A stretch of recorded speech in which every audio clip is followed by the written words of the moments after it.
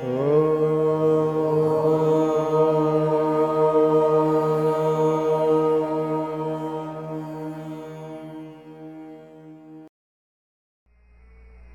we have to give something in return.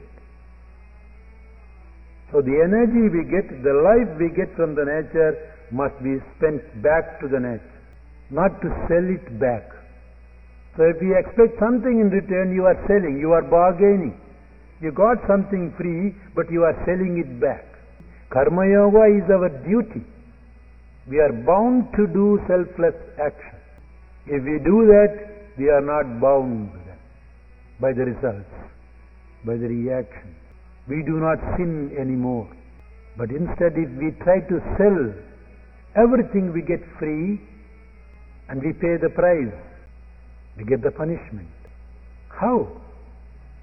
By way of ups and downs, pleasure and pain. Pleasure also is in a way, punishment, because it paves way for the future pain.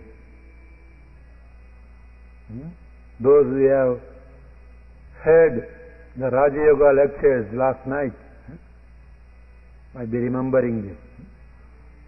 Even the so-called pleasure is not really pleasure. It's mixed with pain. It began with pain, it ends with pain.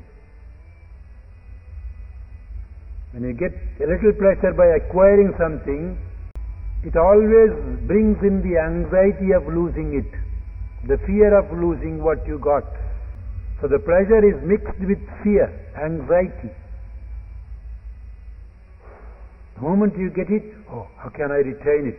How can I protect it from somebody taking it away, or from breaking it, from losing it? The anxiety comes along with the pleasure.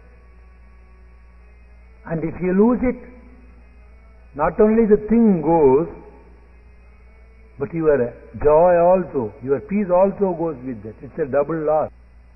Why? Because you wanted it badly, you want to retain it. When you lose, it's a double loss. You have lost the thing that you tried to possess. And along with the thing, you have lost your peace. The mind also is lost. You become crazy, you become much disturbed. Oh, I lost it. What did you lose really? You lost only the thing. But why should you lose the mind also with that? Is it not a double loss? The thief might have taken your money, but not your mind. Who is responsible for losing the mind? Not the thief. If you blame the thief will come and say, well, sir, I took only the money. I never took your peace. That's yours. You lost it. You are responsible for that. So, if you do not expect things in return, you retain your peace. So all the expectations,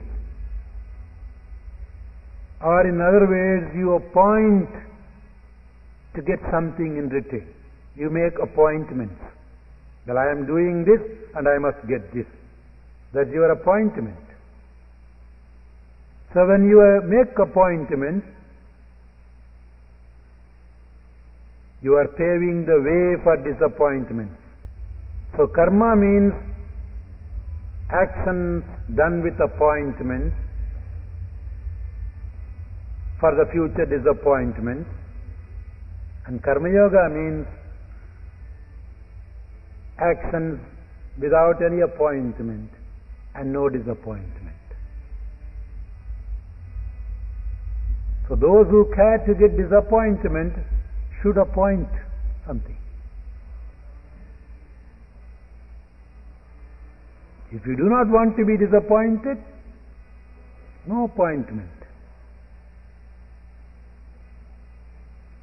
That is the glory of Karma Yoga. Expect not anything from anybody. Become a giver. There is always a joy in giving. Don't expect anything. When you have so much to give, why should you wait to get? People who have brain can give brain. who have physical strength can spend their physical strength for the service of the humanity, who have money can give money, who have at least nice words can give nice words for the benefit of the humanity.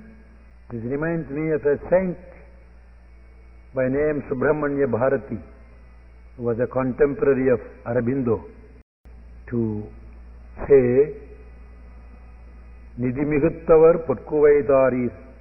See, we have a great mission to achieve, and we want the help from everybody. So those who have plenty of money, give heaps of money. Potkuvaidari, heaps of gold. Nidhi Miguttavar. Those who are multi-millionaires, send heaps of gold. Potkuvaidari. Nidhi Kuraindavar Kasugaldari. If you are not that rich, give cents, kasu. Give a cent. It's equally good. Aduvum matravar, if you do not have even that, Vaichal Arulir. Say a nice word. By your nice word you can inspire me, you can encourage me, and you can help others to give. So we have plenty to give in many ways. But unfortunately, we don't see that many people even to give a word, but they give the word in the opposite way. Oh, don't you know there are crazy people, how many thousands of people have come like, don't waste your money on them, man. Go and spend somewhere. Go to Las Vegas. You'll enjoy. That is their vaichul. That is their gift. They even stop somebody who wants to give. So we can always give. There is plenty to give. One cares to give. That is the nature. Because the nature gives, and we are all parts of nature. So by giving, we always enjoy. We are really happy, not by acquiring, not by receiving. But if you receive with the idea of giving it back in several fold. Think that you have to give it back before you receive. That is Karma Yoga. So it doesn't bother about what action you do. You do anything you want. It all becomes Karma Yoga. And the real benefit, as I said, is the happiness of having done something. That is there always. You feel happy that you have done your duty. Well, I did my duty. Nobody can take away that happiness from you. That is your own. You can never be unhappy. If we see such selfless people more in the world, we will be able to see a heaven in the world. In every field, we should have more of these selfless people. And more particularly in the political field. The people should be completely selfless. They must be renunciates. They must be yogis. Such a country is fortunate.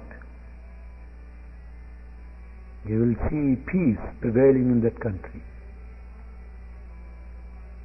No one needs go out and shout, I am going to fight for peace. It is there always. Wherever there is dedication, there is sacrifice, there is joy and peace. Because they go together. So let our entire life be a Karma Yoga. A life of giving,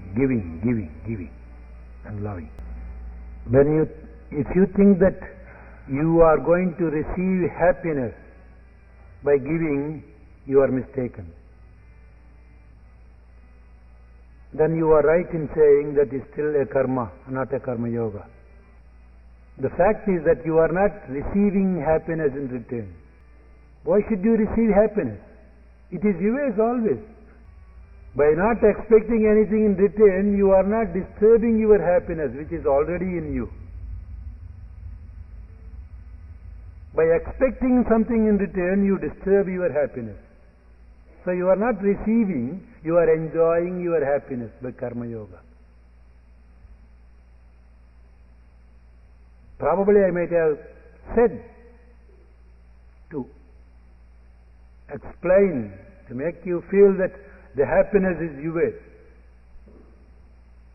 which might have given rise to think that you are receiving happiness. It's not receiving. It is always yours.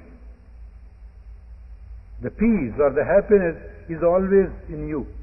You are of that nature. That is your possession. That is why when you are unhappy, you yourself say, I am a bit disturbed. You say it, I am disturbed. Yes, all right, you are disturbed. From what condition? From what condition you are disturbed? From an undisturbed condition, you are disturbed now. That itself shows that you were in a peaceful state before and you got disturbed. Why? Because of your expectation. Because you wanted something and you didn't get it, you were disturbed. So before the want, you were undisturbed, you were at ease and peace. By that want, you got disturbed, and then when you get the thing what you wanted, you say, I am happy now. So what happened? You regained your peace. But you mistake the peace to be one that came from the thing that you wanted to possess. The thing didn't give you the peace. You got your peace back. You disturbed it and you got it back. You regained it. That is why you say, I am fulfilling my want. My want is fulfilled.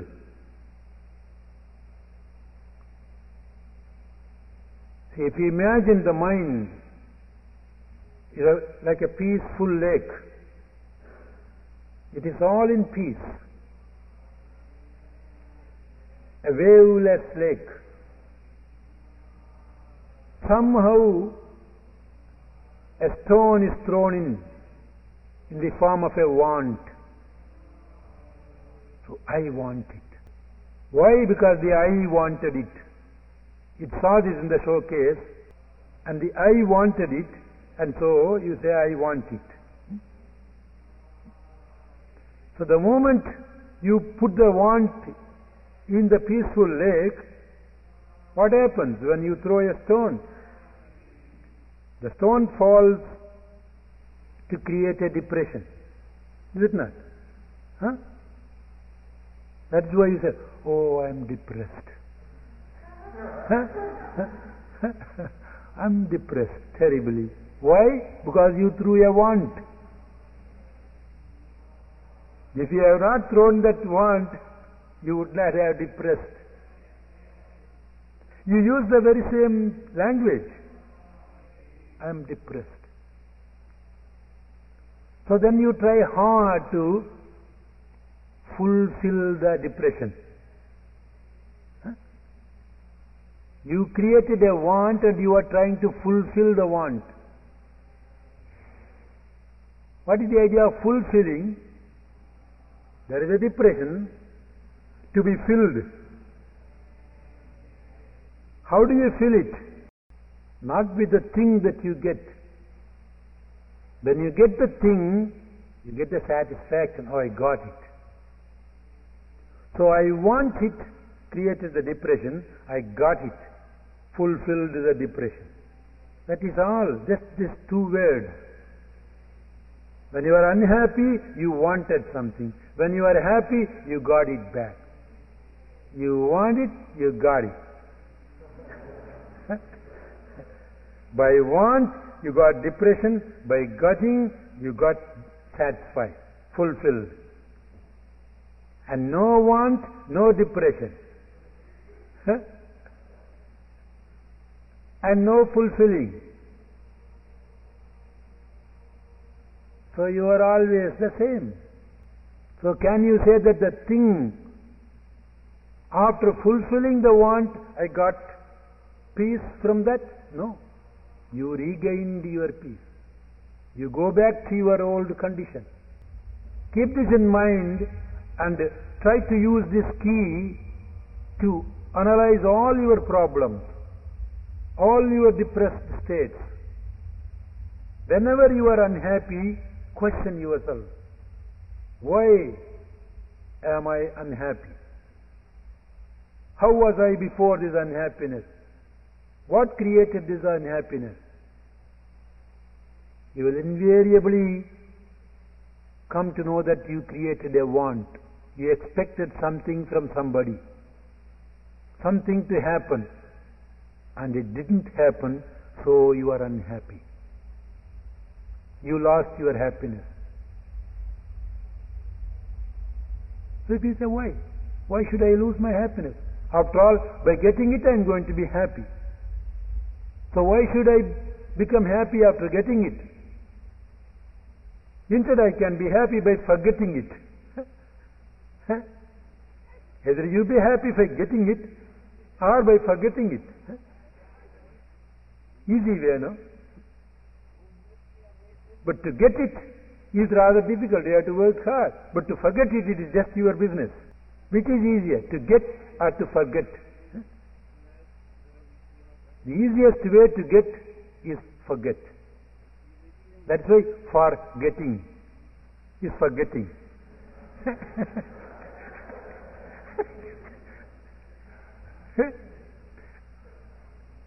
Forgetting, you forget. How simple it is. The key is there along with the lock. Only you should know the numbers well. Put them right, it opens. What is that lock? You call it? Combination lock. So just combine. That combination is called yoga. Combination means putting together, putting it in the order. That is yoga. A little discipline in the name of yoga, combine everything. You open the lock. Problem is opened, solved. The key is inside the lock. It is a bit disturbed. It's not arranged. So, rearrange it. That is what is Karma Yoga. So you are not getting anything from outside. In fact, if you get anything from outside, you are sure to lose it again. It is relative. Anything that comes will go. And anything that goes will come. That's why don't expect anything to come from outside. Even the words of masters,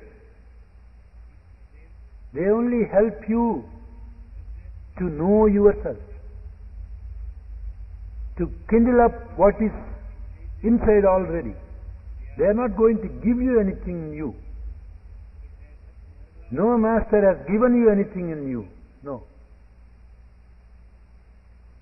They have only given you, showed you the way to find out from within, to find out what is your own. The kingdom is within you. The words of the prophets just remind you, to tell you don't go and search outside. Just turn in and tune on. You see the kingdom. Because that is yours. They have forgotten it. Something like somebody searching for his own nose. I say, where is it? I have forgotten my nose. Where is it? He goes round all over. Then he By chance he goes in front of a mirror to say, yes, it is here, I got it back. He never lost it. He has forgotten that it is here already, sticking out. The mirror didn't give him the nose back. It just showed him that he is having the nose already. So the words of the sages and saints and prophets are like mirrors. They just tell you that you have it already, just look. So we are not going to get anything from outside. It's always inside, just a matter of knowing. We have forgotten it.